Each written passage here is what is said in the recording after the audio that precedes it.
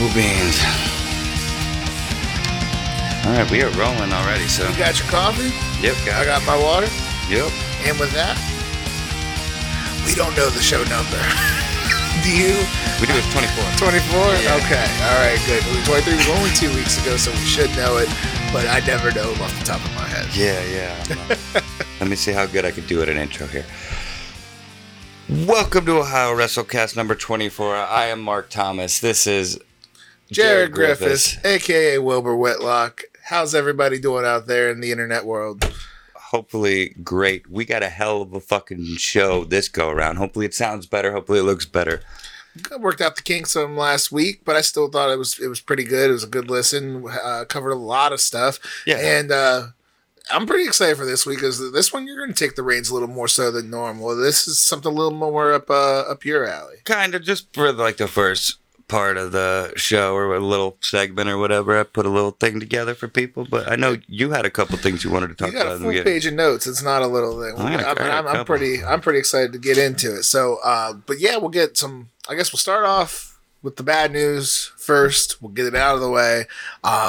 If you've followed our podcast or if you know me at all in real life, you'll know that without hesitation, if you ask me who my favorite tag team of all time was, it's the Midnight Express. It's just there's no other option. No, I know that. And Bobby Eaton, of course, passed away last Wednesday, I believe at the age of 62, which is rough. And if anybody wants to learn more about Bobby Eaton, before I go into some of my stories, Jim Cornette released his Jim Cornette Experience podcast, and it's only about 2 hours long. And it's an amazing listen. The first part's even tough to get into. He's in tears to start the episode. Oh wow! But they mentioned on there that and it's been pretty well known that Bobby Eaton's had some health issues in the last especially the last 5 years. They said he actually had to have a pacemaker installed. His wife passed away from breast cancer about a month ago. Oh shit! And I guess he took a turn. It was about a week ago where he had to go to the hospital, and his kids were moving back home to try to help him with the transition. And then Cornette himself mentioned they spoke to him on the Saturday prior to Wednesday, and he sounded great. They had a great conversation. There's just something just turned for the worse kind of out of nowhere. Wow. So Cornette talked to him that recently, and wow. They were actually talking some plans to hopefully get the Midnight Express together again for fan conventions and things like that. Which was pretty sudden then. It was pretty sudden, and so Bobby Eaton is. I mentioned that I wrote a nice little write up on Facebook about him. Like, as I'm a kid in the early '90s growing up, when we're right out of like the Hulkamania, but still like even then like the WWF was so bright and colorful, and Bobby Eaton was just kind of this dude that looked like a Southern wrestler, and so I seen him in my book with the Midnight Express, and I knew who Jim Cornette was at that point because he's starting to get a lot of heat on WWF TV, but who the Midnights were, I never really knew. And then he was part of the Blue Bloods with Steven Regal and WCW, but even always positioned lower mid card sort of guy. So it wasn't until I really got into the business and I want to study as much as I can, and again, also the Midnight Express looked pretty cool, so went back and watched them. Even at 18, 19, I'm like, holy shit, these guys are great, and holy shit, Bobby Eaton is so good. If you go and watch just the way that he bumps and the way that he sells and the way and then he was doing high risk offense at a time nobody else did. He did a top rope knee drop almost every night. Oh wow! His finisher was the Alabama Jam, a top rope leg drop. At a time when you really weren't jumping off the top rope. Early '80s, yeah. That's back when a time when a second rope jump was something. It was something. You don't often see that anymore. He were the athletes, So it wasn't. He was. I guess maybe ahead of his time, even in that regard too. But just an incredible worker, and by all accounts, was even better guy. He's the one guy that not one soul will ever have a bad word to say about him, and he's never. Cornette said he never said a bad word about anybody, even in private. Just easiest, nicest guy to get along with. And this is a kind of a funny story, I only had the pleasure of meeting him once. We were actually on a show in Georgia where he teamed with Ricky Morton of the Rock and Roll Express to take on the Steiner Brothers. This is 2011. So it's kind of cool. Half of the Rock and Roll, half of the Midnight versus the Steiners. Hell yeah. So our locker room, there's the entrance, and there's only one like kind of side door out. Those are the only two ways out. It's the entrance or this little side door. Yeah. And I was finished my match, and I really had to pee, and Bobby was leaning through the door, like kind of halfway out, and he was watching Chris Hamrick's match from ECW. I think he was wrestling Jebediah. So he's kind of like watching, some. I don't want to, be like, excuse me, Bobby Eaton, I got in my way, I got to pay, so I kind of wait patiently, and he's kind of said, he's like, oh, do you need through here, brother? And I said, I do, but, hey, man, like, and I'd already introduced myself as the wrestlers, like, hey, Jared, nice to meet you, but. You have, like, professional So we did all that already, but I said, yeah, but if you got a second, man, I said, I just want to tell you, the Midnight Express are, without a doubt, my favorite tag team, like, no question, and you revolutionized tag team wrestling, and I'm just a huge fan of your work. And he was like, oh, well, thank you so much, man. That's all. And he started to tell how much he still loves doing these independent shows. He's like, and I love talking to the young guys. It really, it keeps me going to hear you guys talk about it. For my generation and what it means to you. And we're talking, I mean, probably a full like 2-3 minutes and like in both kind of actually peeking out watching the match a little. Yeah. And at that point, I've really had to go. So I was like, Bobby, it's so great talking to you, man. Like, I really got to use the bathroom. It's like, well, let me get out of your way, brother. I don't want you to pee yourself. Like, yeah. So he goes, and I went to the bathroom and, just said goodbye at the end of the night. But it was one of those things, man. It was really cool. Like, you could tell he was more than willing to make time for you if you wanted to talk to him. Hell yeah. And, and I've met other guys like that too, but Bobby just seemed genuinely really happy being in a locker room. Yeah. Really happy to have a royal crowd. It was a good crowd for an indie show. It was probably 600-700 fans, Yeah. But obviously way lower than what he's performed in at the height of his career, but he was still just having a great time. And so, yeah, I wanted to take a few minutes. And again, if anybody isn't familiar with Bobby or the Midnight Express, highly, highly recommend. I think it's a Great American Bash 1990, Midnight Express versus the Southern Boys. In the first Clash of the Champions from 1988, there's a Fantastics versus Midnight Express match where it's kind of like a Wild Pier 6 brawl. This is 1988, so definitely kind of before the time. Yeah.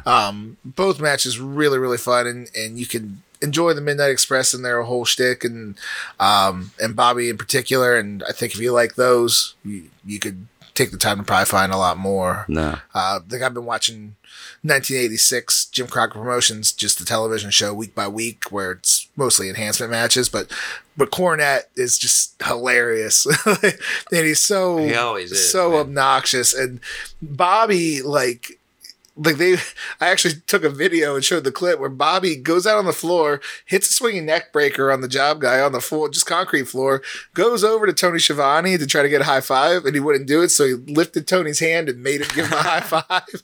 And I'm like, that's fucking great. So there's more charisma to him than I think a lot of people know. So check those two matches out at the very least, and I hope you enjoy, because I know I did, and Bobby Eaton's gone way too soon, man. No, I agree, sir. I agree, and I'm sure those are great recommendations.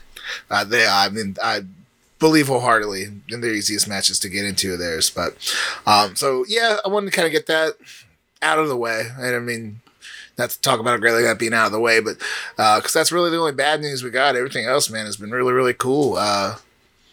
It's going well. Yeah. No. We got I wrestled in Beach City, Ohio on July 31st. It was a 2-event show, and this is a really cool show, man. So there was a meadery at the bottom of the hill, and I call it a compound, and it sounds bad, but like it really is. It's kind of off like the beaten path going into Beach City, where we went into the meadery and it was $20, and the $20 got you admission for both shows, and they were selling the mead there, which our friend John Thomas was there, and he had some of the mead, and I tried it. It was fantastic. It's called McAlpine Meadery, so there's a plug for it because it was very, very good. I've heard of it. And they had some of their merchandise on sale, but they had live bands within the meadery, and I didn't go in and see them, but you could tell they were all like kind of metal acts. Yeah. These dudes are kind of like hippies, but and they're just having a good old time, man. They had a tent down there where it smelled amazing, and the guy didn't eat, but I was like, what do you guys got going on down here? Like, oh man, we got some beef ribs, we got some smoked turkey legs, some mac and cheese, some greens, some beans. I'm like, fuck yeah, like this is awesome.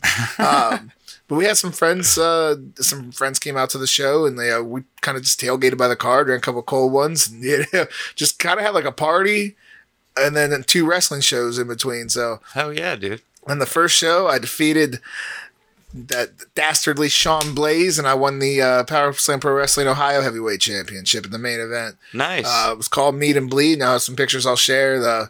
We took it literal there. There was some bloodshed in that match. I had a busted up head for a little while, but no pain, no gain. And then the main event of show number 2, I teamed up with a buddy of mine, Spotlight Marcus Knight, and we teamed up with Wildfire Tommy Rich, and we won a 6-man tag bout. Hell yeah. So, you know, Successful? hell of a time, successful night. Got to chum it up with Tommy Rich for a while, man, talking some territory stories. Like, you could tell again, like, these guys, when they get on the shows, man, they're excited to have guys actually want to talk shop with them. No, I believe it. I mean, that's why takes them back. That's why me and you are doing this podcast now. We have a common interest and we like to talk about it. Yeah. And so when you get, you know, a guy, which I'm not young, but I'm from a completely different generation than he is, just I want to talk territory wrestling. Like, I didn't grow up on that. I went back and watched it, but like, man, there's some really cool stuff from Georgia and the Tennessee territories. And no, I believe it. Tommy had a blast talking about, you know, that sort of stuff with us. So it was cool. Really, really fun night, for sure.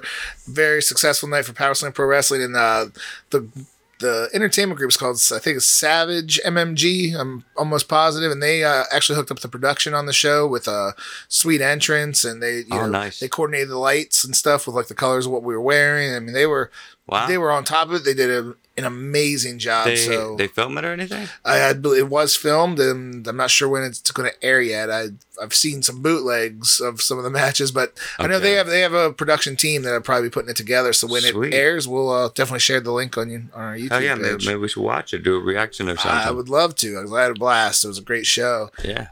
That leads me to last piece of business, Stranglehold. We actually released the front row tickets today. There you go. There's only 50 available, and that was about 4 hours ago. There's not 50 available more now. I'm guessing there's about 20 or so.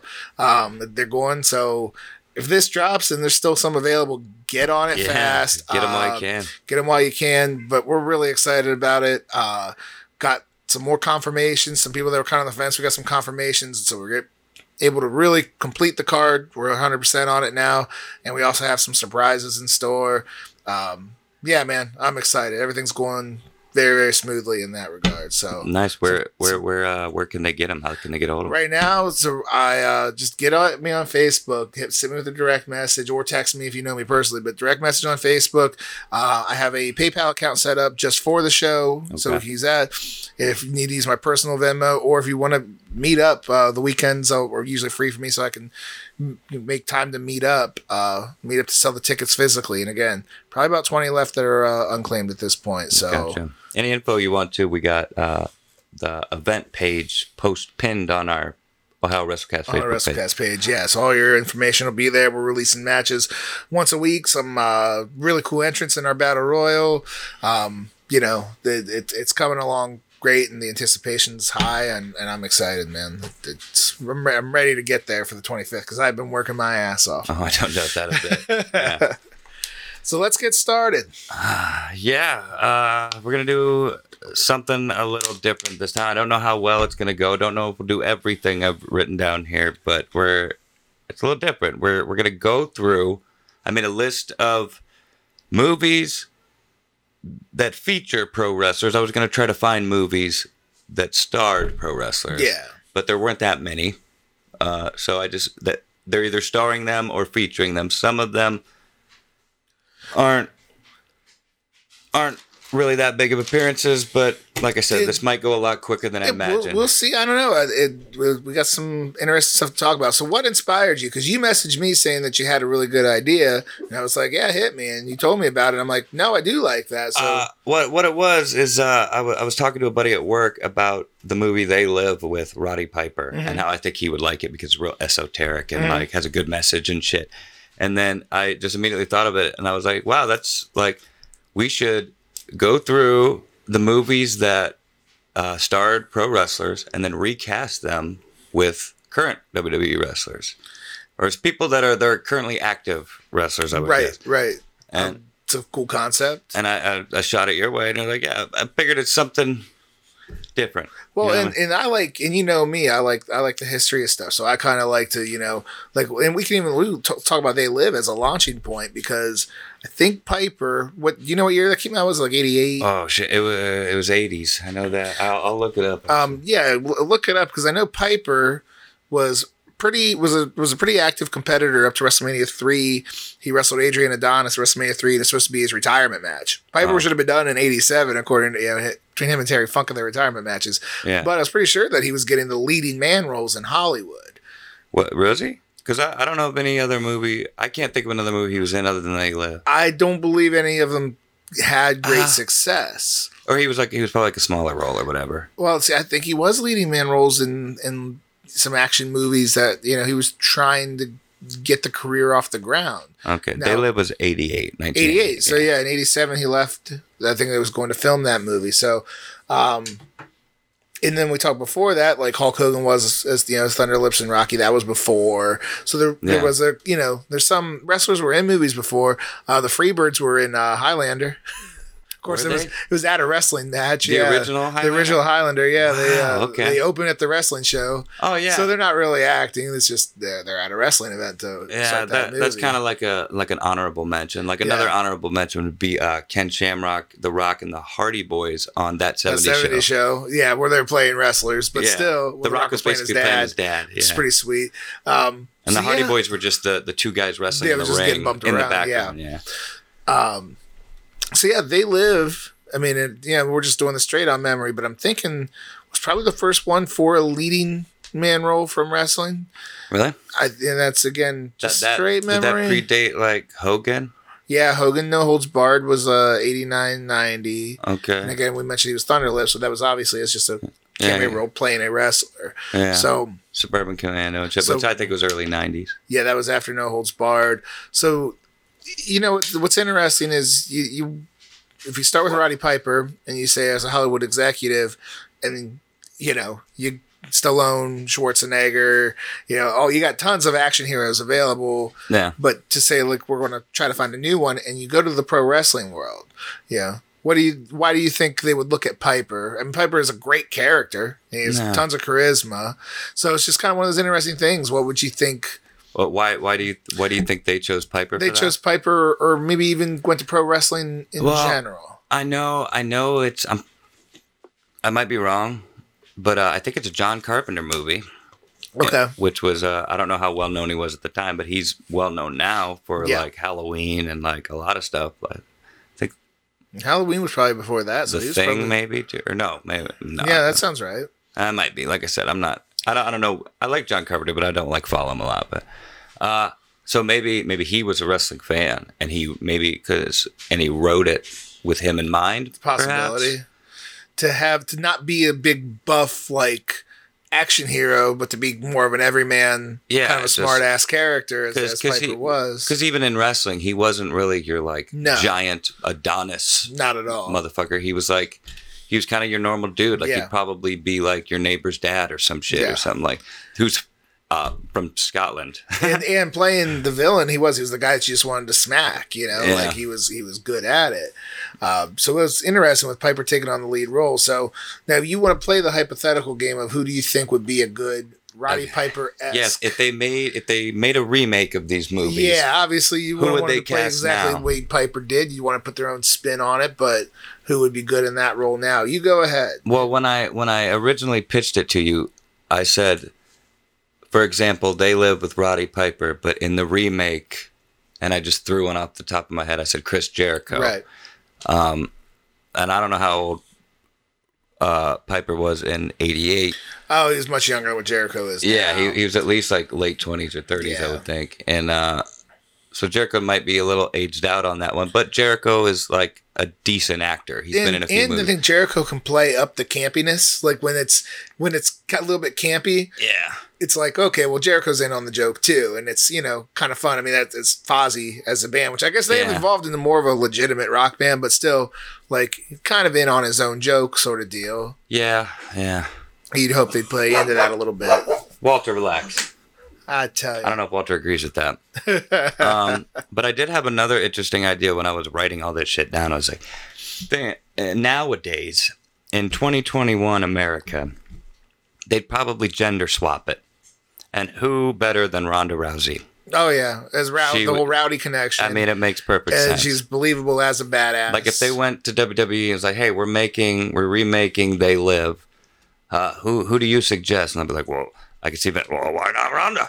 You know what I mean? She's Rowdy Ronda Rousey." That's a pretty good Vince impression. Well, you do have the Rowdy parallel, but when you think to kind of play off of the coolness of Piper had, I thought more Becky Lynch right away. Becky Lynch could be the badass, but then also, have those one-liners sort of ready. How was she not my first choice? I immediately did the connection. You did the Rowdy connection. That's my movie lover in me going with it. But now Ronda's dabbled in acting too. I know she was in one of the Expendables briefly, and I think she's done some other acting. Yeah, Ronda's kind of.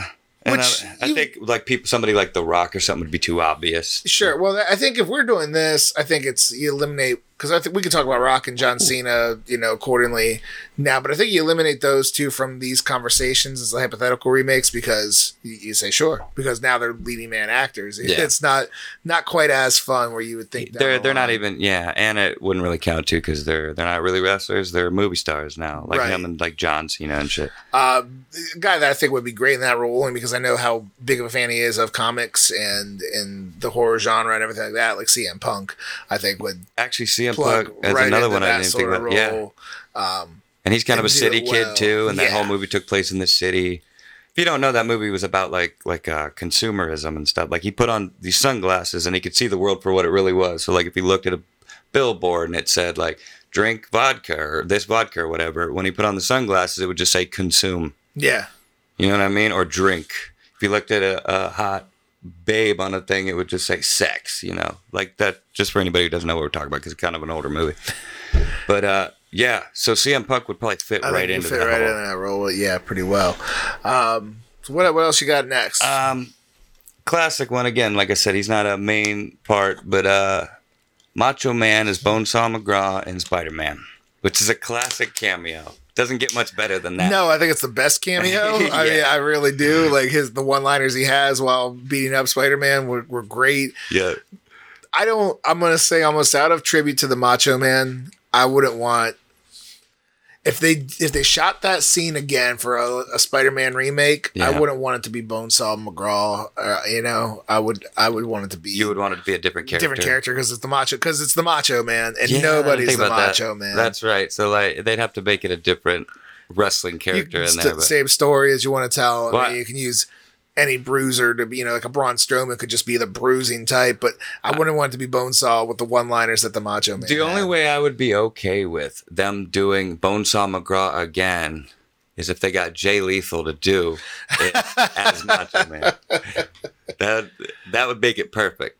Yeah. That would, not perfect, but it would be like, okay, all right, I can't. You would smile the whole time at it because you'd be like, I know what you're doing, and it would be like a perfect tribute to Macho Man. It would. I had heard that Macho he'd signed off on Jay Lethal doing the Black Machismo game. Did he? Yeah. Hell yeah! All right. Well, then there's nothing wrong with that at all. And well, I think we nailed it. Kind of interesting because how serious the Macho Man took everything, but I don't think he looked at it as a negative parody. It was more of a tribute, and like, yes, they were having fun with it because the Macho Man was such a fun character. Yeah. So have fun with it. It was an homage. Yeah, and it was a well done homage. For sure. That's the thing. Absolutely. It wasn't. It was played for laughs, but they were intended to be laughs, and it wasn't played to embarrass or anything like that. They were happy laughs. Yeah. They were nostalgic laughs. Exactly. Sonjay, where he was, what was it? SoCal Val, where you got lust in your eyes, Sonjay. Like they played it up the whole time. I didn't see all of it, but I saw a good portion of that shit, dude. It was classic. Like he even had, I don't know who the chick was with him, but he even did the Miss Elizabeth shit. It was the SoCal Val. Oh, is that what it was? SoCal Val. Right.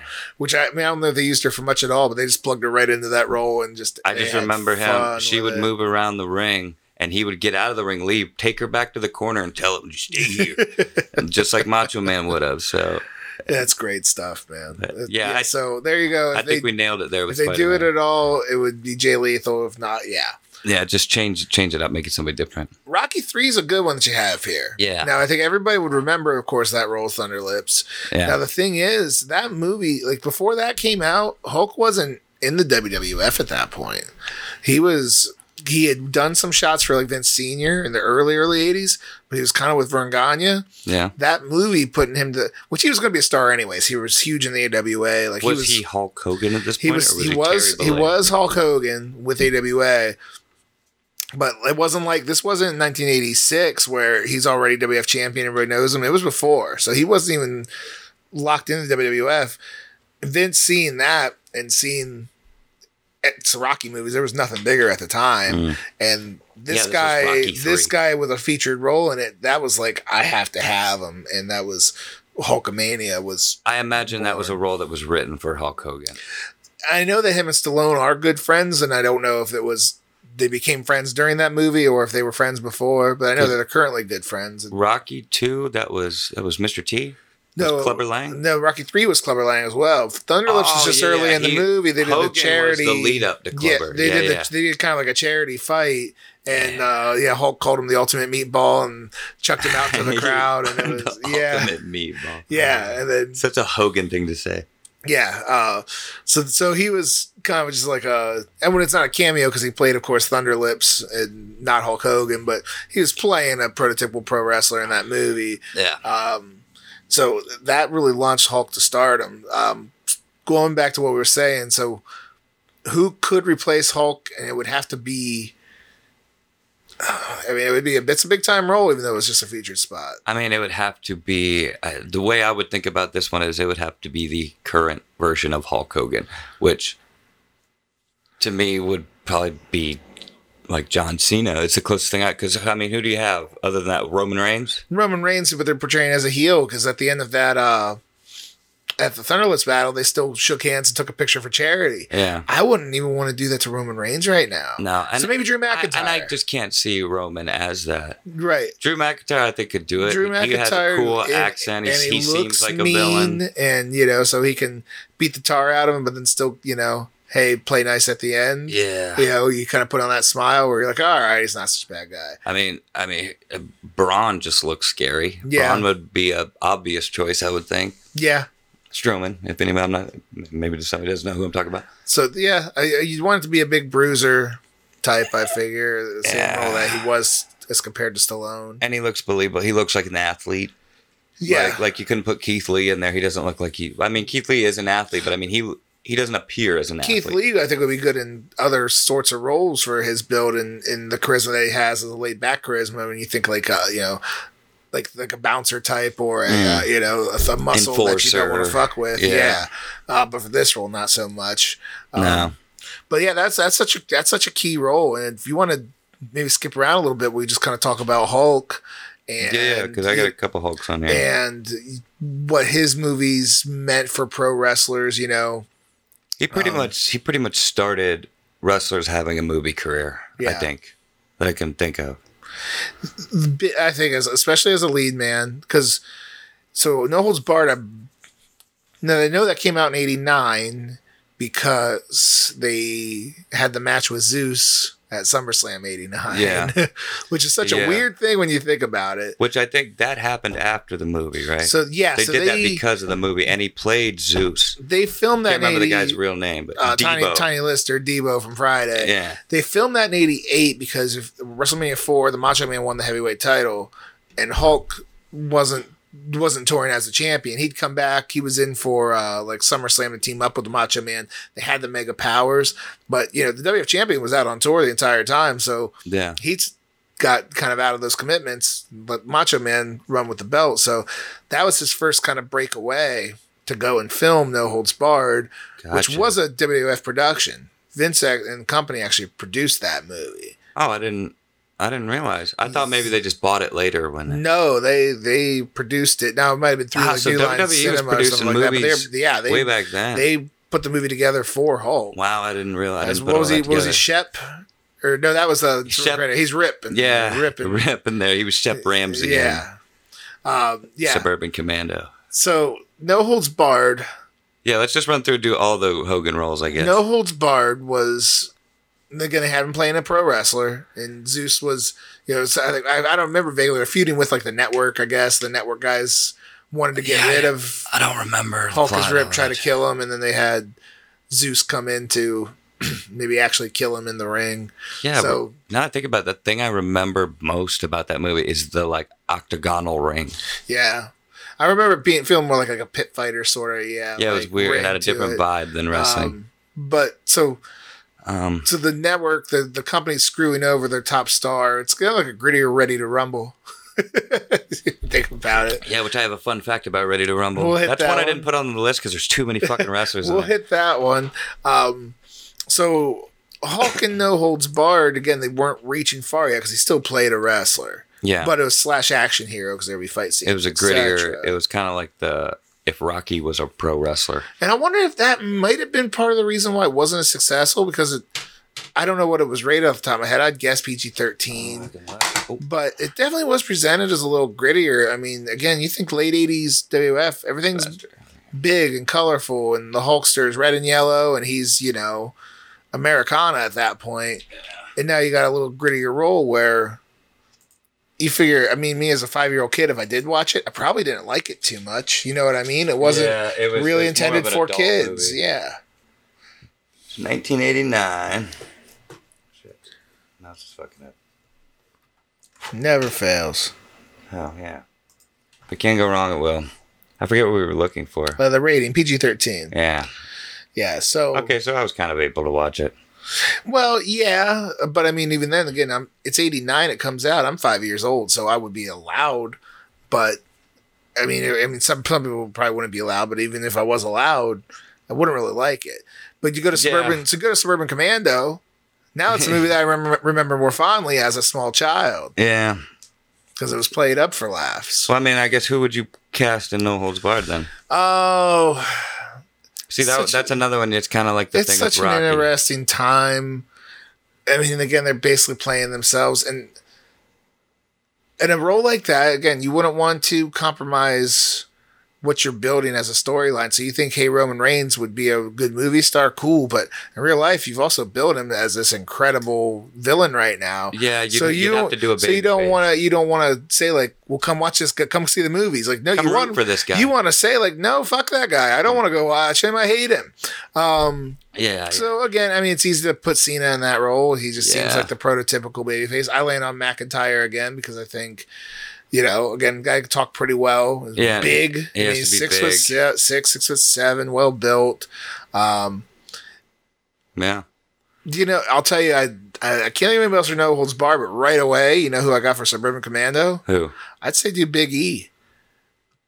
Dude, that's pretty fucking great. Because now you're playing up a little of the campiness, you're playing up the fun. Dude, a little over exaggerated, like things, Yeah, or R-Truth.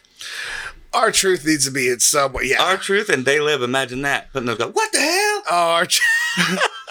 What's up with these glasses? All right, I'm going back on that one. R-Truth and They Live, I think, would be the best. I would say that a little bit of R-Truth can go a long way. Actually, so R-Truth in all of these movies, I'd watch. So yeah, I was going to say like a little bit of him can go a long way. So I don't know if I want a whole movie of him, but no, and They Live, that would be perfect. That would, you nailed it with that one. But yeah. Big E and Suburban Commando would be great, along with R-Truth. Like if R-Truth was like his buddy in the movie, that'd be great. Even though I don't think that's how it works. Suburban Commando, was he an alien? I was just thinking that I think he was either an alien or he's like from the future or space or something. That wrecked into Christopher Lloyd and his family's home. Yeah, Christopher Lloyd. And the kids kind of tried to take him in, and I think he was fending off, some sort of attack. I really do want to watch it. Their nanny. No, that's Mr. Nanny. Oh, yeah. Wow. I'll mix two movies together. Yeah. Which I did not watch, but Suburban Commando, I remember fondly as a kid. I actually liked it, and I kind of pressed to go see it again. No, it was like a cool little kid sci-fi movie. Yeah. Mr. Nanny was coming up next. If you want to hit any memories of Mr. Nanny, go ahead. They basically did that again with like The Rock or Vin Diesel or something. The Pacifier? That was Vin Diesel. Was it? Okay. Yeah.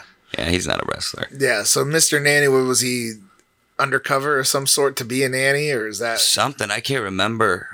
Or he's like a criminal, or I can't remember what it was, but he applied to be a nanny for some reason. I know the bloom was off the rose with Hulk after Mr. Nanny, and I think Mr. Nanny was probably the last movie he made while in the WWF. Okay. Yeah, that makes sense. That kind of sounds like a downward spiral. And so then Hulk, you know, as most people know, was in between WWF and WCW because he was acting. He was in Florida doing Thunder in Paradise, the television show. Okay. And I know he had like Santa with Muscles, and he had a couple other like B movies or what have you. Yeah. But, you know, formed the Hollywood Hulk Hogan character, which gave him a whole new life on his career, which is kind of wild. It gave him a whole second round.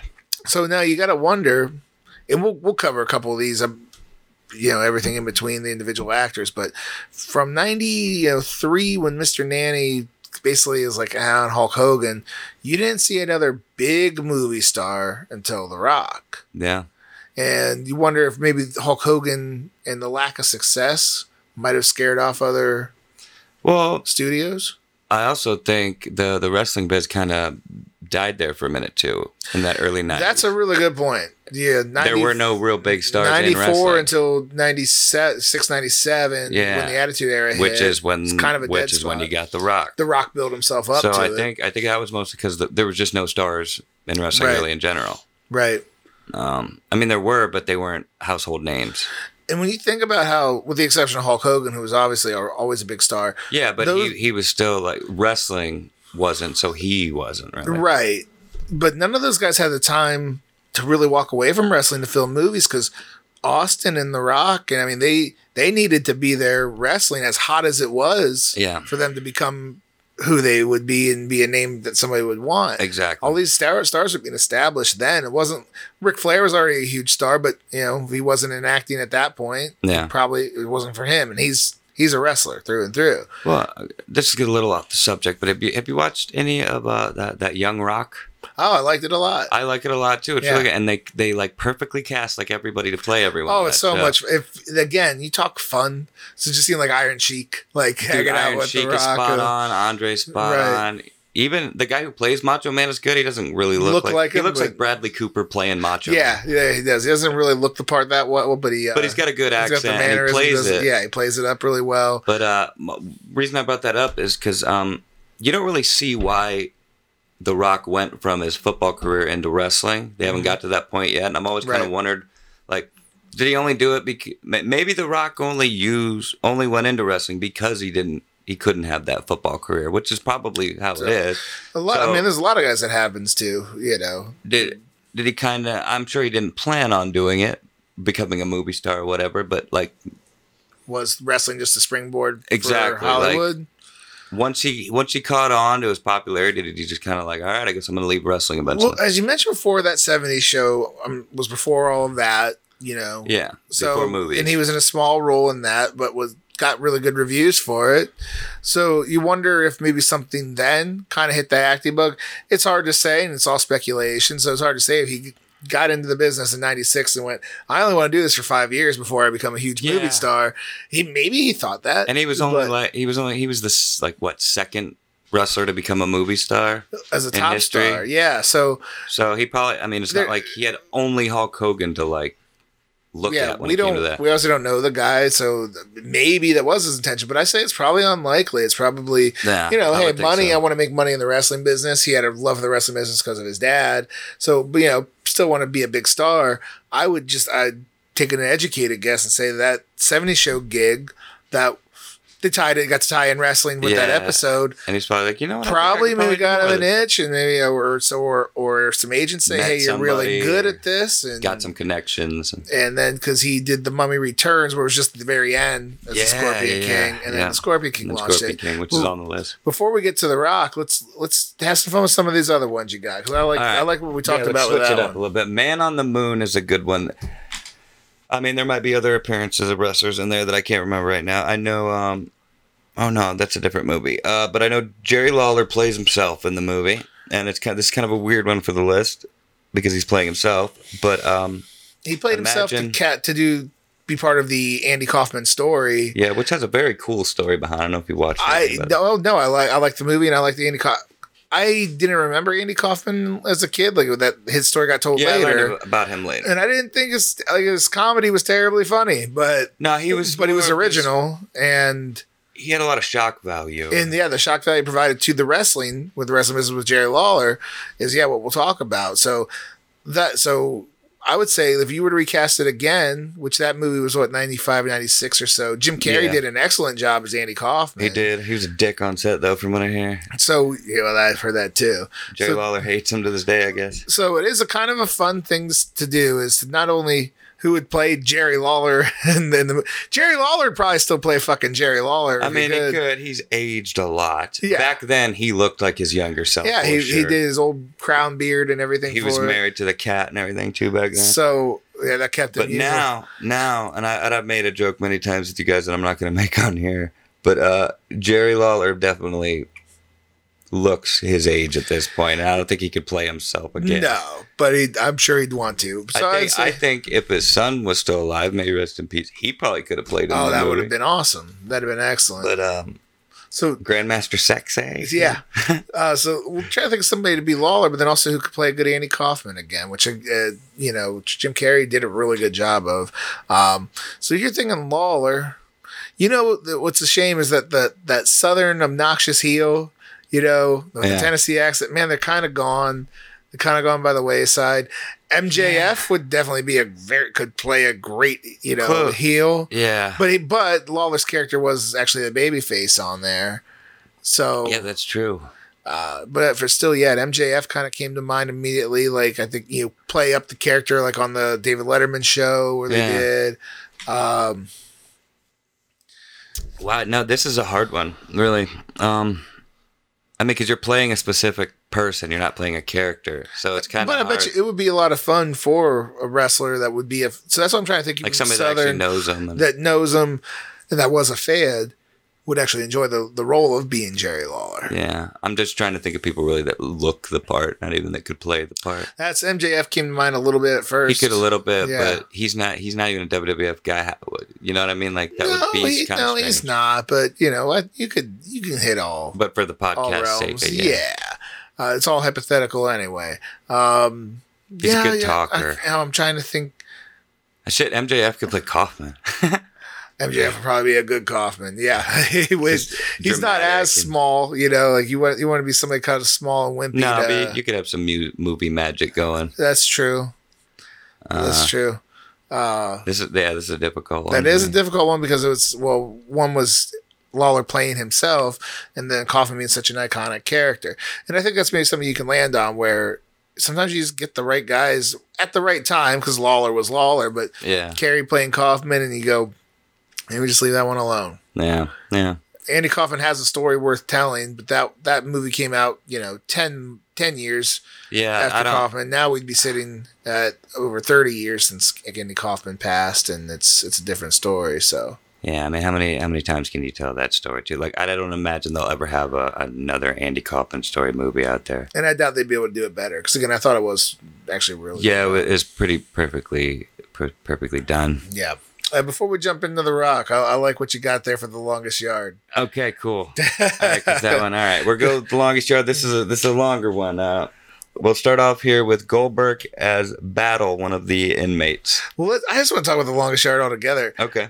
I liked it. I thought it was fun, man. Yeah, great movie. I thought it was fun. Do people not like The Longest Yard? I don't know if it got terribly high reviews on Rotten Tomatoes or IMDb or anything, but it was played to be just fun. Yeah, it wasn't as funny as a normal Sandler movie. Yeah, it's definitely not the best. The Longest Yard was a cover or a remake of the Burt Reynolds movie, but casting all the wrestlers in those roles, I thought was really cool. And they had ex-NFL players in those roles as well. Oh, they had my boy Joey Diaz was I can't remember his name on there, but he was like I think he was supposed to play an Italian dude or whatever. I know they had Bill Romanowski, Michael Irvin from the Cowboys was the receiver for the Prisoners, and Nelly was in that movie. Yeah. I mean, so I think they had a lot of fun casting the extra characters because Ray Khali was in that movie. He was one of the prisoners that's too. before he was a wrestler. And he was, I didn't even put that together. And he and was put it on a list. terribly entertaining in that. You can't recast the Great Khali. No, the Great Khali is going to be the Great Khali. But I think they just, let those guys have some fun with it. Like Steve Austin was one of the most unlikable guys in the movie. He was an asshole. He was a racist asshole. Yeah. Goldberg got to be Goldberg. I guess he could maybe cast like a Bobby Lashley or something like that if he wanted to, where you're the big musclehead inmate, go out there and smash guys. Yeah. Bob Sapp, maybe like Keith Lee or Big E. Big E could be good. Yeah, because you get a little more charisma out of that role. And Bob Sapp's character in that movie, Swatowski, which I wrote down, I might as well say it. He was real emotional. Yeah. And like cried a lot. So I could see Big E pulling into that. I think he'd be fun with that. The tough one's going to be Kevin Nash. Because Kevin Nash is fantastic in that movie where he gets the estrogen pills. I have no problem casting Kevin Nash for movie roles. Kevin Nash is doing movies right now. Me and Jeff Hughes were two of the few people that were just like, Kevin Nash for Cable and Deadpool.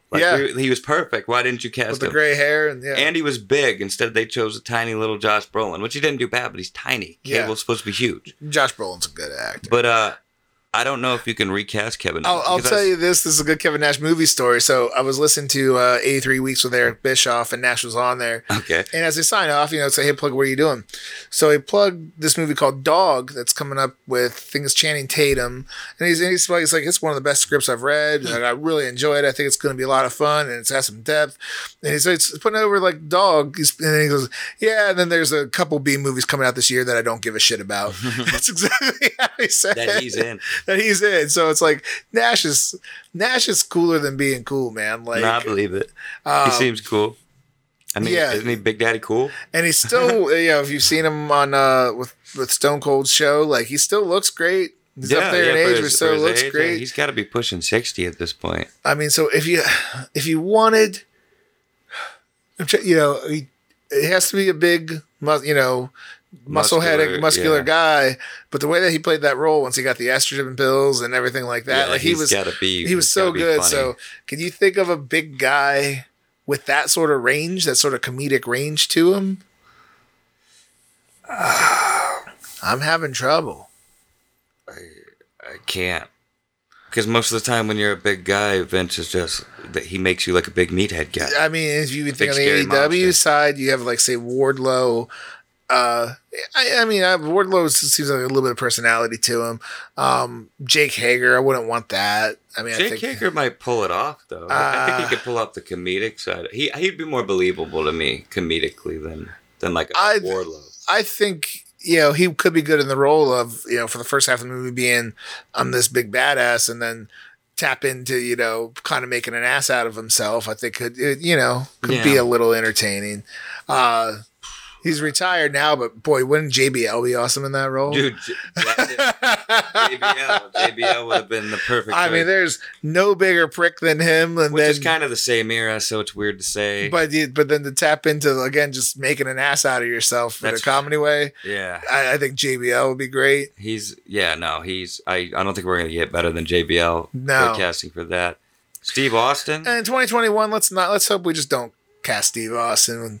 I mean, you're meant to be. I know he's meant to be a racist, and it's meant to be a hateable character. But I don't think we need the cheap heat the way that we do nowadays. No. But I mean, that's a common trope in prison movies is the racist prison guard. It is, but also that movie does get played for laughs though as well. So it's I don't think just for laughs then since she's the female Steve Austin, make Becky Lynch the racist guard.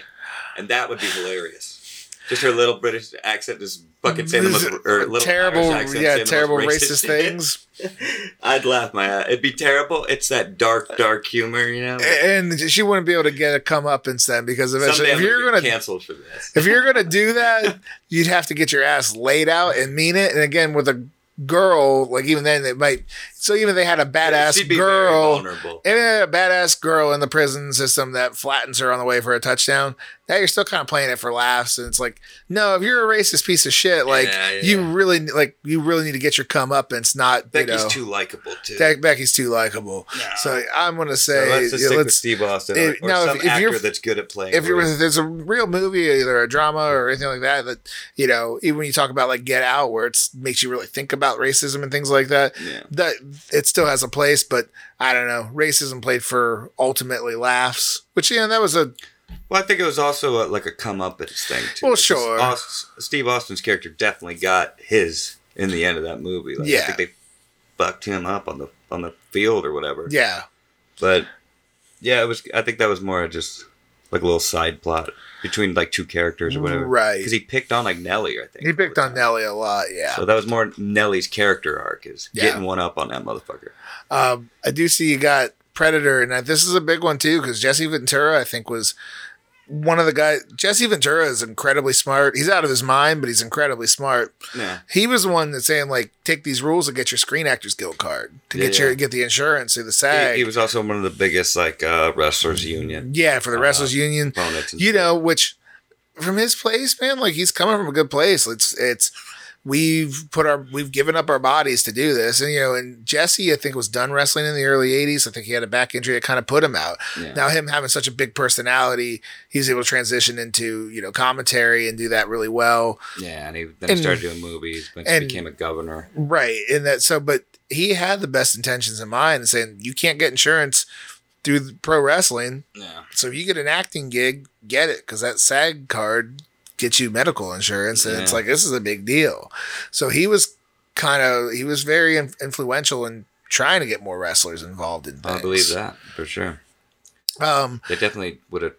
Yeah, that's all around better. You're gonna kill me, but I've never. Jeff Hughes is definitely going to kill me, but I've never seen Predator. Right. Predator's great. I know what it is. I know what it's about. How big of a role did Jesse have in that movie? He was one of the crew. Do you know the basic plot of the movie? The Predator is this alien that cloaks himself, and he's got the cool dreadlocks. They're in the jungle, and they're in the jungle trying to. It's like a Schwarzenegger, Carl Weathers, a platoon of dudes. Yeah, like Carl Weathers recruits all his old buddies or something, like a crew to go hunt down this alien in the jungle. Yeah, and he's like one of the dudes. Okay, he has a special kind of guy. He's the one wearing the cool hat and has the mustache, like.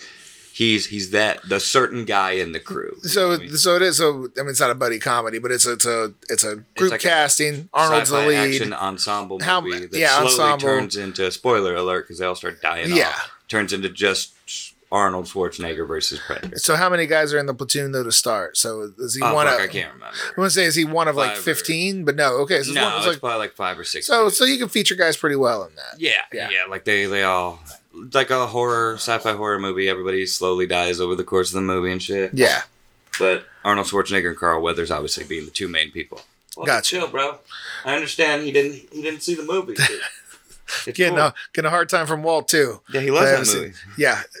My thing about movies, man, if it happened before me, I'm going to be hard pressed to go back and watch. When I was younger, I was like kind of like, fuck these old movies. I want to watch this new shit. But like nowadays, I don't watch the new shit either. So in fairness, well, for me, watching old shit, it's kind of like especially way older stuff like 80s and 70s stuff. Like, it's like a time capsule. It's like looking back in time. No, that's cool. That's fun.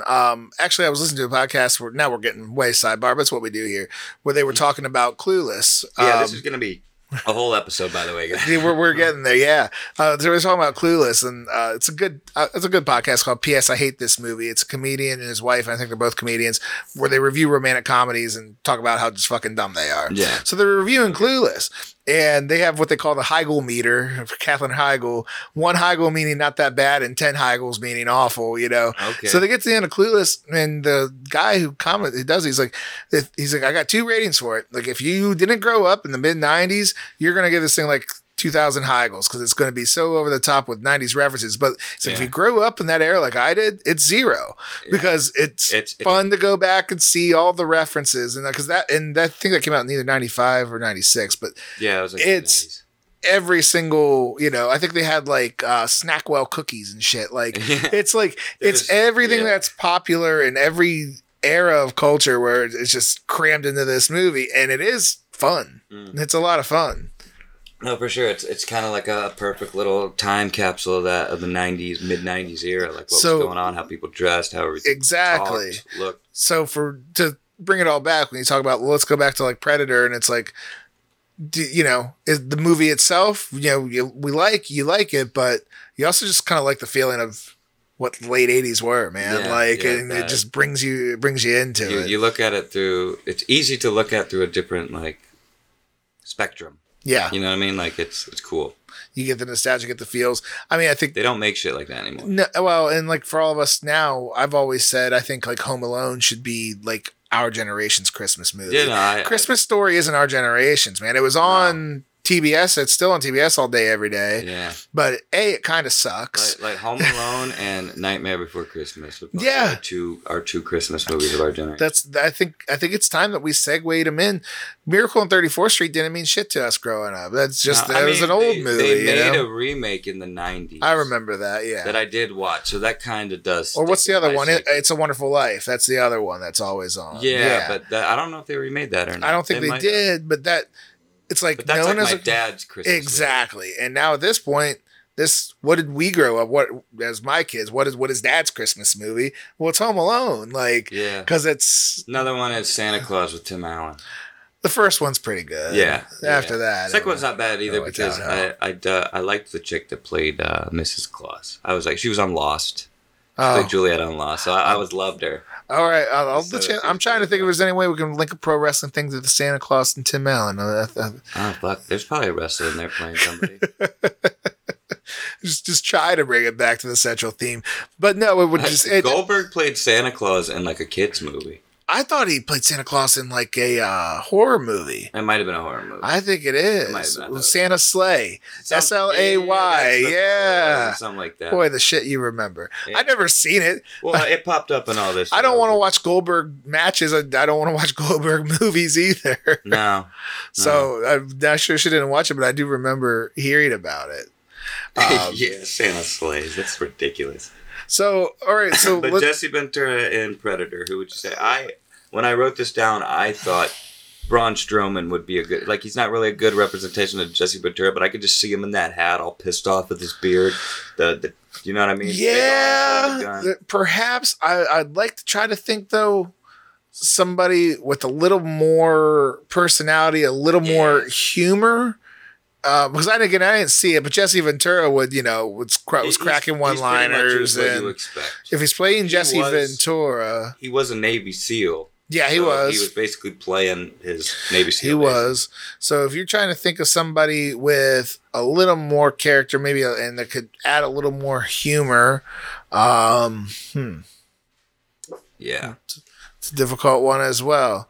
It seems like WWE keeps cutting everybody. I try to think of who the top stars are. That might be a whole nother topic for a whole nother day. So you said he dies though?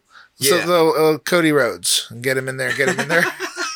Yeah, Cody Rhodes. Get him in there early. I don't know if he's the first one to die. He might be. If I was remaking the movie, he would be. Jeff could tell us. Jeff knows exactly who should be recast as If I'm remaking the movie, then I got Cody Rhodes in there and he dies quickly and brutally. And I will go, I'd love this movie. This is great. Maybe Jericho. He's charismatic. Jericho he's a little smaller, bad. but he's a thick dude. Jesse Ventura wasn't exactly huge. No, it's meant to. Well, I mean, he was in great shape, but so if you look like a wrestler, if you look like he's you're a big guy, and you want to be a wisecrack. Just imagine fucking Scott Steiner in there. Playing that. I want Scott Steiner in all of these roles. Yeah, that would be amazing. The shit talk he could do. He would take over the movie script. It'd be all just Scott Steiner doing what Scott Steiner wants to do, and all of us would just have to deal with that. He'd be reciting Steiner math the whole time. I'm going to tell you, and I've watched a little bit of SmackDown lately. You know who actually has a little more range than I ever gave him credit for? Baron Corbin. No. I would take Baron Corbin in this Jesse Ventura role. It's interesting. It's interesting that you say that because I hated Baron Corbin.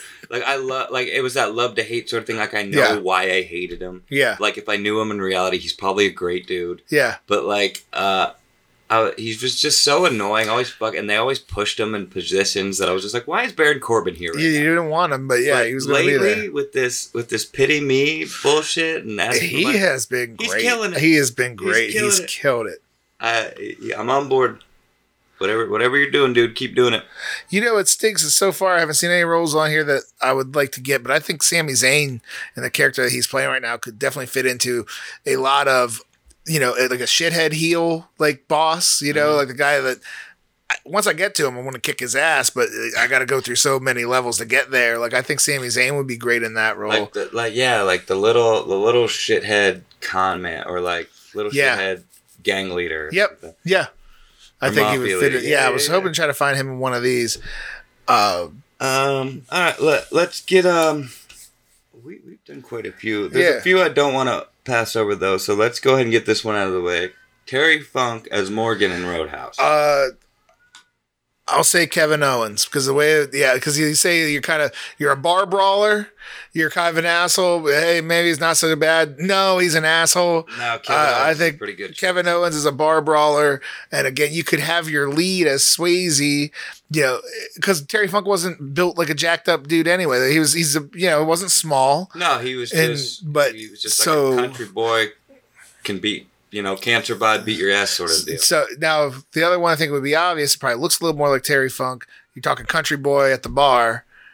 What I'm thinking? Who? I think I'd be like a Hangman Page sort of role. Oh yeah. Yeah. That's actually I don't know. Obviously, other than Jericho and Cody Rhodes, like AEW just doesn't pop in my head right now. Probably because I don't watch it that much anymore.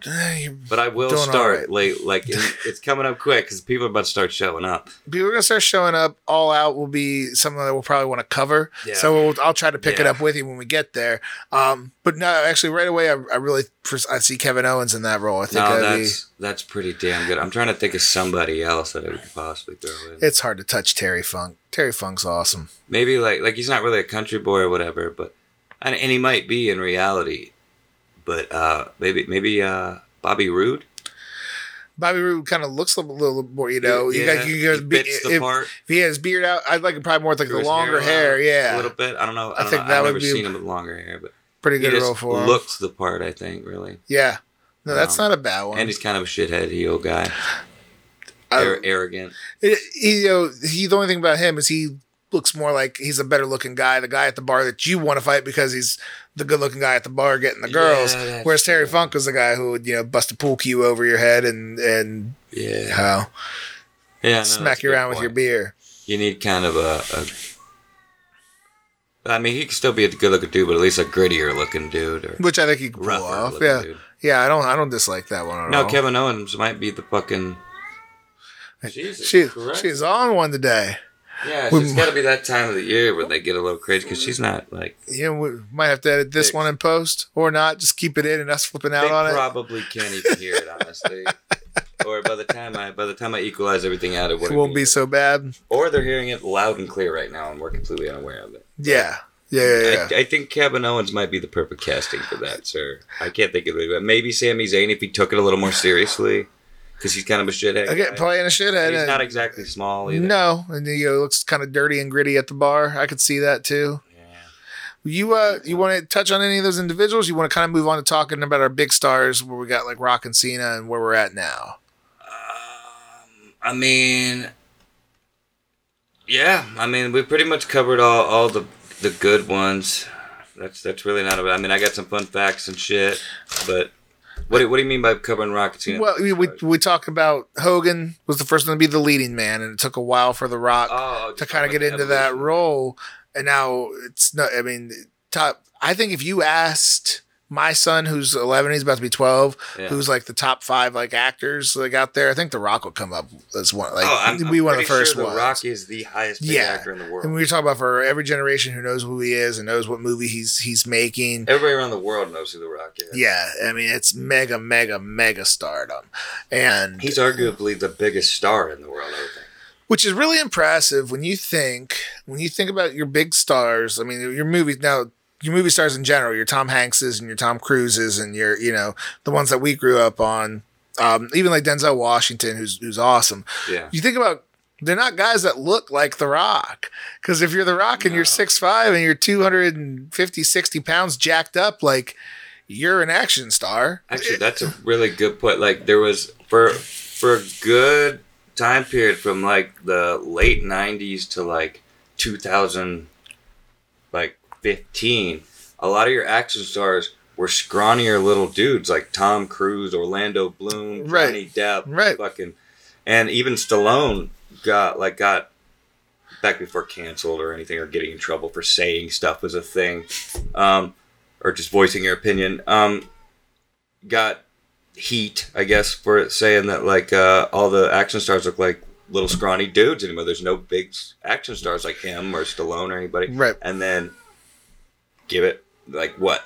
5 years went by and The Rock was starring in it and everything. And that's, Tom Hanks sounds like he's never been an action star, but your Tom Cruises are. But they look more like everyman. Denzel Washington definitely had some action roles, but he also kind of looks like an everyman. So you're like, he can play these roles in other roles, and Denzel can play anywhere from Training Day to, But you could buy Denzel as like a lawyer. Right. Too, you can play these other roles where you wouldn't think The Rock would be able to do it. Like when Schwarzenegger did it, they played it for laughs, like Kindergarten Cop. But it's so, but you wouldn't think The Rock would be able to do it because he looks like a jacked up pro wrestler. Yeah. But he has. And I think it's a testament to his talent and his range as an actor. Absolutely. I think he has a genuine likability, which helps. Yeah, for sure. Unless he's playing a villain in his movies, which I can't think of any. Maybe in the Fast and the Furious movies as the cop, you're kind of portrayed as a villain. I mean, he was kind of in the first movie he appeared in that, but by the end of the movie, they were teaming up, and then he was part of their crew and the rest of the spoiler alert, anyway. I actually just recently watched all those movies like a couple years ago. They're all the same, but they're not bad. They're pretty fun, man. They're fun. They're not great movies. They're not good movies at all, but they're fun movies. Yeah. They're enjoyable. Yeah, so it's interesting that he's been able to show that sort of range. He's still likable. He's almost always your protagonist. But Judge Dredd. Or no, Doom.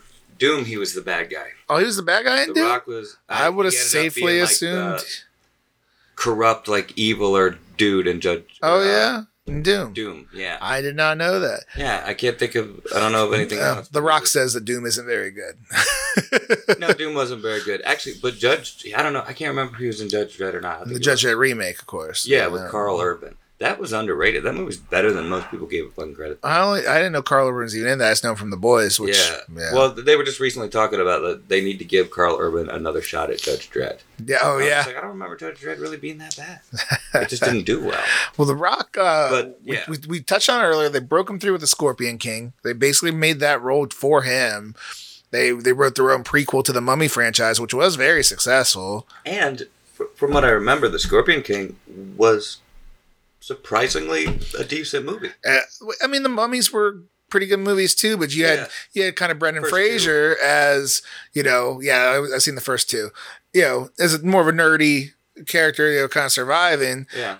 So they played off the Scorpion King differently as him being a more action star, but the cinematics, everything was good. I mean, it was an enjoyable movie. Yeah. And that led him into The Rundown with Sean William Scott and Christopher Walken. Which was actually a really good, pretty entertaining movie. The action in that movie was fantastic. Yeah, like perfectly done. Yeah, and so now Walking Tall, shit like that. I know he was in the remake of Walking Tall, and I had heard it wasn't great, and I had never seen it. And Rundown definitely outshined Walking Tall. Okay, but even then, we're talking early 2000s, and The Rock just never stopped, man. He did some of the kids' movies with the fairy. Is that the Tooth Fairy or something like that, or something like that? The Tooth Fairy. And then the Game Plan. The Game Plan with his daughter. Yeah, they did Gridiron Gang where he was coaching the football team. Yeah, I don't think I saw that, but before doing just some of these more action roles. I know I like the Jumanji remake. I didn't see the second one yet. No right being as good as they were. But I haven't seen the second one either, but that first one I was just like, it was terribly entertaining, man. Yeah, I did not expect to like it as much as I did. And between him, Kevin Hart, Jack Black playing off of each other, it was all really well done. And with, of course, with the kids. Carey Mulligan, or whatever her name is, looks pretty good. Oh, she didn't look bad at all. The chick from Guardians of the Galaxy. I think I called her the wrong name. But. Okay. Yeah, of course, with the kids' personalities being into these characters, and it's an interesting concept, and they did a great job of it. It was, and I like the dynamic between the young girl and who was a Jonas brother in the game world, but turned out to be Colin Hanks in the other. Like, I liked that whole story with them. Like, it was sweet and innocent. Yeah. And, like, it was just nice. That was a really good movie, and The Rock was good in it. So, The Rock is The Rock. He's one of the top movie stars in the world now, and I got to tell you, Well-deserved at this point. I don't think Cena's far behind. No, dude. I just saw. I won't give any spoilers, but I watched The Suicide Squad yesterday. Hated the first one with Jared Leto and. I heard that David was a pretty Ayer big flaw. It was just bad. Yeah, just wasn't a good Will movie. Smith was just Will Smith. Like, they took a really cool DC character who wore a mask, and that was what he was known for, and took it off most of the movie and just showed you Will Smith. Like, Just that is being Will always Smith, a bad choice. Yeah. Anyway, I just didn't like it. It was bad. They ruined the Joker, really. Didn't like Jared. I don't like Jared Leto really in general, but even ruining the Joker just made it worse. But talk a little bit about the movie and the one. characters. This is all you. The new Suicide Squad was really good. New director, half the cast is different. I don't want to spoil anything because even the opening scene, you're just like, what the fuck? Yeah, don't give any major plot points away, but I mean, at least, and especially talk about Cena and his role. John Cena kills it. This might be the best thing he's been in. And what character is he? He plays the Peacemaker. Okay. Peacemaker. Okay. He's the funniest, probably one of the, if not the funniest dude in the movie, one of them. Him and Idris Elba bounce back off each other so well. I love Idris Elba. He kills it. He kills it. And this movie's just full of jokes. Not every one of them land, but like you get 3 jokes, 2 out of 3 jokes land, and once that last one doesn't land, there's 3 more to make up. You know what I mean? Right. Like the movie, it's probably the best DC movie they've made yet. Aside, I will say though that the Snyder cut of Justice League was 1,000 times better than the original cut. Okay. Like, it's a genuinely enjoyable 4-hour long movie. That's a long movie. It is a long movie, but it adds so much. It makes it so much better. Okay. But yeah, that is probably the best role John Cena's ever played. My favorite. And I think Cena, and maybe it might not be his actual first role, but the first role that really got him noticed was, I can't remember the name of the movie, but it's the one with Amy Schumer and Bill Hader. Trainwreck, okay. Yeah. Where he plays one of her boyfriends and always has the gay innuendo. And again, you say you're like, her, I want to fuck you in the ass. But like the way that John Cena delivered it and everything, it was fucking great. Him and LeBron James stole that movie. They were both funny in that movie. John Cena did in that movie. I remember that. But yeah, always making the different gay innuendo as, John Cena, this big macho, good looking dude. And you see like the comedic chops and knowing that John Cena in the WWE, it is writers. I mean, I'm sure he gets to have some free range with it, but at the same time, it was still BPG hero to children. And be as funny as you can within those parameters. Have at it, John. Yeah. And he would still be fair, entertaining for what he did. So you take all those filters off, you get to see John Cena in an R-rated, like, dude, this guy's hilarious. And I think that's starting to shine through for him. For sure, because the Suicide Squad was R-rated. The original one was PG-13. This one was rated R, and it was rated R. There was fucks all over it. You see tits. There's sex. There's a sex scene. Harley Quinn has a sex scene. Spoiler alert. But that's probably the worst spoiler I'll have for you right now. Well, so as a rated R movie, now again, John Cena has just now returned, for this program with Roman Reigns, but he's been really out of the WWE eye for quite a while. So you wonder if that's kind of given him like, I'm going to be in whatever movies I'm going to be in. I don't need to portray myself as squeaky clean John Cena. Like, no. It becomes more John Cena, the actor. And as an actor, I mean, you're allowed to be a heel sometimes. You know what I mean? You're playing a role and everybody's aware of that. Or just being in a movie with a sex scene. Like John Cena on top of WWE in 2007, 2008, it was like, I want to do this gritty comic book movie with lots of fucks and sex scenes. And they'd be like, well, no, we can't send the kids to see you in this. Yeah. So there'd either be a conflict of interest there. And if he doesn't have that, he gets those filters off.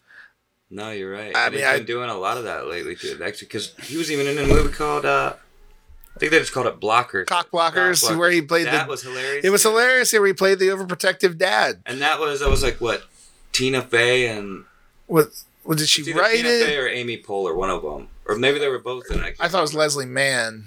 Might have been the mom character. Yeah.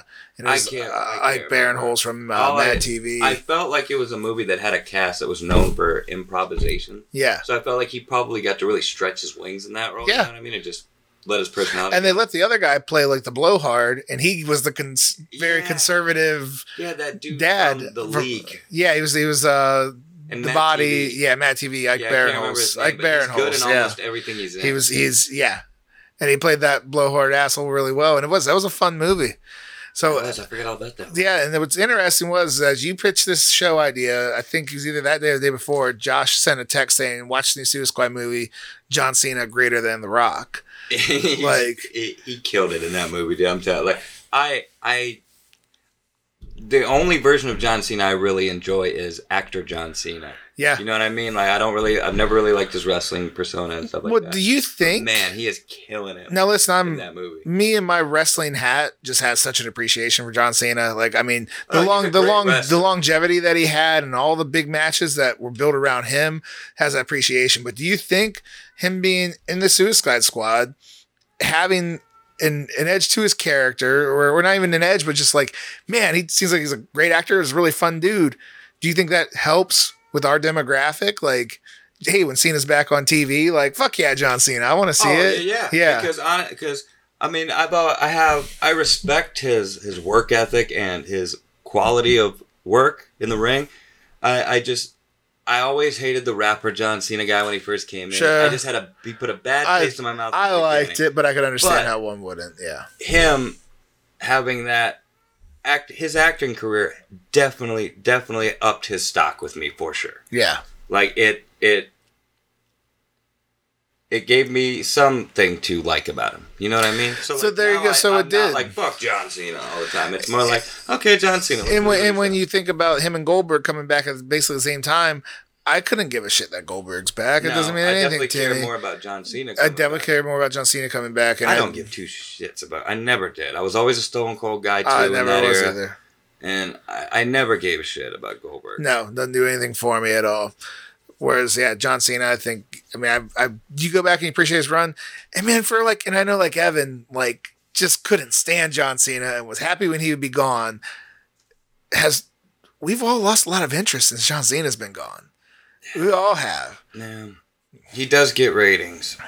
You're interested in see what's going to happen to him. Like when he made Kevin Owens in those matches. You know what I mean? Like he had helped make AJ Styles in their matches, and it's like so you're bringing all of these guys that are like, oh, hey, our indie guys, we love these guys, and they're in there with John fucking Cena. You're like, is John Cena going to squash my guys, or my guys actually going to beat John Cena? And more times than not, they actually beat John Cena. No, that's a really good point. I never thought about the fact that John Cena is definitely not a great worker, and not in the sense of his quality of matches, but like he's giving. Yeah, he's willing to take one for the team or for you. He makes people care about. Yeah, and that he cares about the business. And I won't get too far off because we've already been talking quite a bit, and we cover our movies, but that's what makes a great worker to me, and especially today when, man, everybody's so fucking good in the ring. Everybody can do so many crazy spots.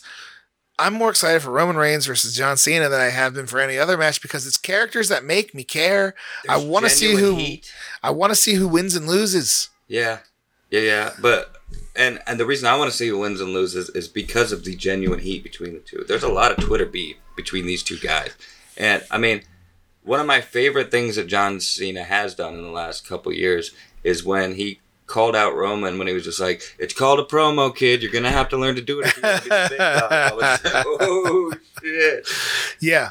I'm super, super excited about it, and I think that's a credit to John Cena. Before we get off John Cena, though, I have a fun fact about Hit me with a fun fact. You got a whole page. John Cena played a gym rat in Ready to Rumble. That makes sense, and I don't know that off the top of my head, but John Cena was training out in UPW, which is based in LA. It was Rick Bassman who also trained Sting in the Ultimate Warrior. So Muscleheads, the Venice year at the beach, and that's where Cena was found because he was bodybuilding. He was a Venice, and they found him and said, "You might be good at wrestling." And he was a lifelong wrestling fan, so he was probably he got cast as an extra. But the crazy part is that was essentially a WCW movie. It was definitely a WCW movie. But it was all WCW. Oh, it was all them. I don't know if they weren't a developmental like how OVW or FCW NXT is. They weren't exactly developmental, but I know that they definitely utilized Rick Bassman's promotion to get some prospects coming up. But he was still probably free to operate and say, "Hey, I got some muscle dudes that can be in the background of your movie," And he was probably broke or something. I was like, "Oh yeah, I'll be." That is interesting. You got any other fun facts you want to go through? I do. One of the coolest ones that I found out is George the Animal Steel was in Tim Burton's Ed Wood along Johnny Depp. I only knew that he played a real person. He played the Swedish wrestler and actor Tor Johnson. Okay. I knew that because I used to get the WWF magazine. Okay. And they had pictures of George Animal Steel, and it was in black and white. And it was either Raw or WWF magazine. Yeah, it was WWF magazine at that point. I've never seen Ed Wood. I mean, I know who he is. I've seen bits and pieces of it. It's one of those movies making Plan 9 from Outer Space. Fell asleep or watched and got distracted or something. But yeah, so that is he did a good job. interesting. Apparently, Tim Burton was always a big fan of him. Oh, there you go. That's why he cast him in the movie. There you go. Paul Heyman is in the movie version of the Broadway play Tony and Tina's Wedding. I've no idea. Never seen it, but I found that little bit of information. Heyman Heyman just being Heyman is such a good character. When you would talk about like the shyster dad or something that's, stands in the way of his daughter falling in love, like that could be Paul Heyman. Absolutely. Paul Heyman could be Cher's dad in Clueless. Paul Heyman could have been, what's his nuts? Lou Albano in the Stacey Lopper video. Oh, God, yeah. Yeah. Like the dad just not having the shit. Yeah. And wearing a wife beater and his fucking tighty whities or something. Yeah. Not to get off Paul Heyman, but you might have saw this because this was just a few years ago. But Paul Heyman officiated Rory Culkin's wedding, who's an actor in real life, and the brother from Macaulay Culkin. Yeah. Macaulay Culkin, I guess, surprised him with him as his officiant for his wedding. I did not know that. Yeah, I guess they're both huge fans of wrestling. Is that our alarm telling us we're going long? No, that's my alarm. That's my alarm I have go off every day in case I fall asleep and take a nap or something, just so I don't sleep all fucking day. That's an interesting concept. Yeah. It was Rory. Now there's Rory and there's Kieran Culkin. Now, which one was in Fargo as the brother who got killed? In season 2, I think. Oh, the show? The show. That's probably Rory. Okay. I can't remember. He does look like him.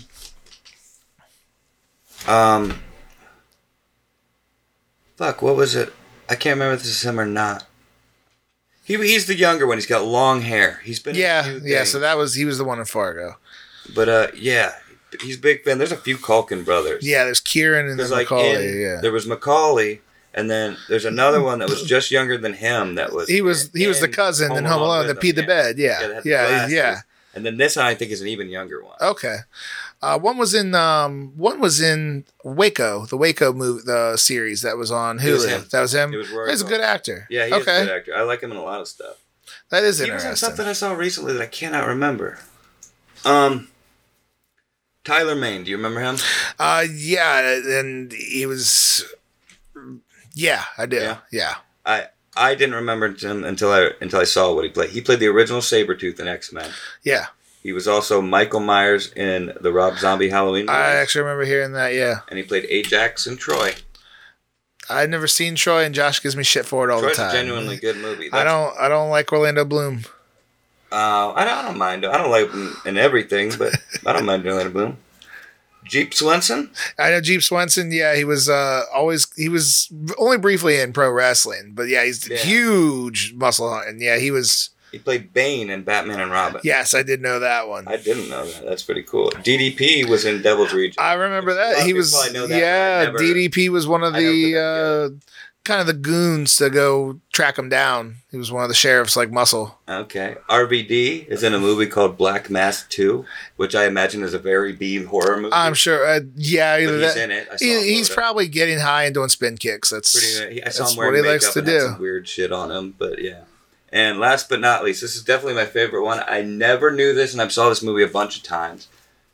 It might be well-known knowledge, but it's new to me, and I find it fascinating. But The 40-Year-Old Virgin. You've seen that movie.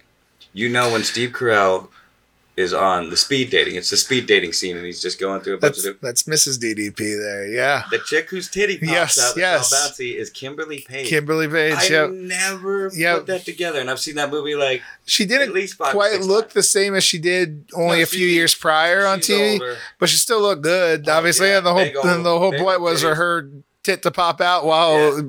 They were bouncing. She was perfect casting, for sure. Yes, I did know that, and that's awesome. But that is it. That is all of my fun facts. I started to write down another one. I can't remember what it was. Oh, it was me talking. It's when I remembered Terry Funk. I was going to make it a big... Terry Funk was in Roadhouse, but then when I remembered how big of a role it was... No, it was a big role, yeah. I needed to add it to Gotcha. Well, we've covered an hour and a half. You didn't think we'd get a full episode out of this? I'm shocked that it was... Well, because I thought it was just going to be me talking the whole time, but you contributed a whole lot more. That's what I do, pal. That's what I do. I was just going to kind of roll through them. But all right, I guess we got enough content for 2 episodes. But since we're going so long, I'll just go ahead and wrap it. Unless there's something else you want to throw out. We're good, man. We did our housekeeping at the beginning, and we talked about Bobby Eaton, and now we got plenty more to talk about on the flip side. All right. Well, with that said, I'll do my best in an outro. Thanks for watching Ohio WrestleCast number 24. Don't forget to like, share, and subscribe. Again, t-shirts and shit are still available. I even designed a new one not long ago and sent it to you, but it says Buy Internet on the front of it, and then the Ohio WrestleCast logo on the back for Jared. And don't forget to like, share, and subscribe. And until next time. And show your cats some love so they don't meow through the whole time. And other than that, till next time, tell them, Lenore. Bye, Internet.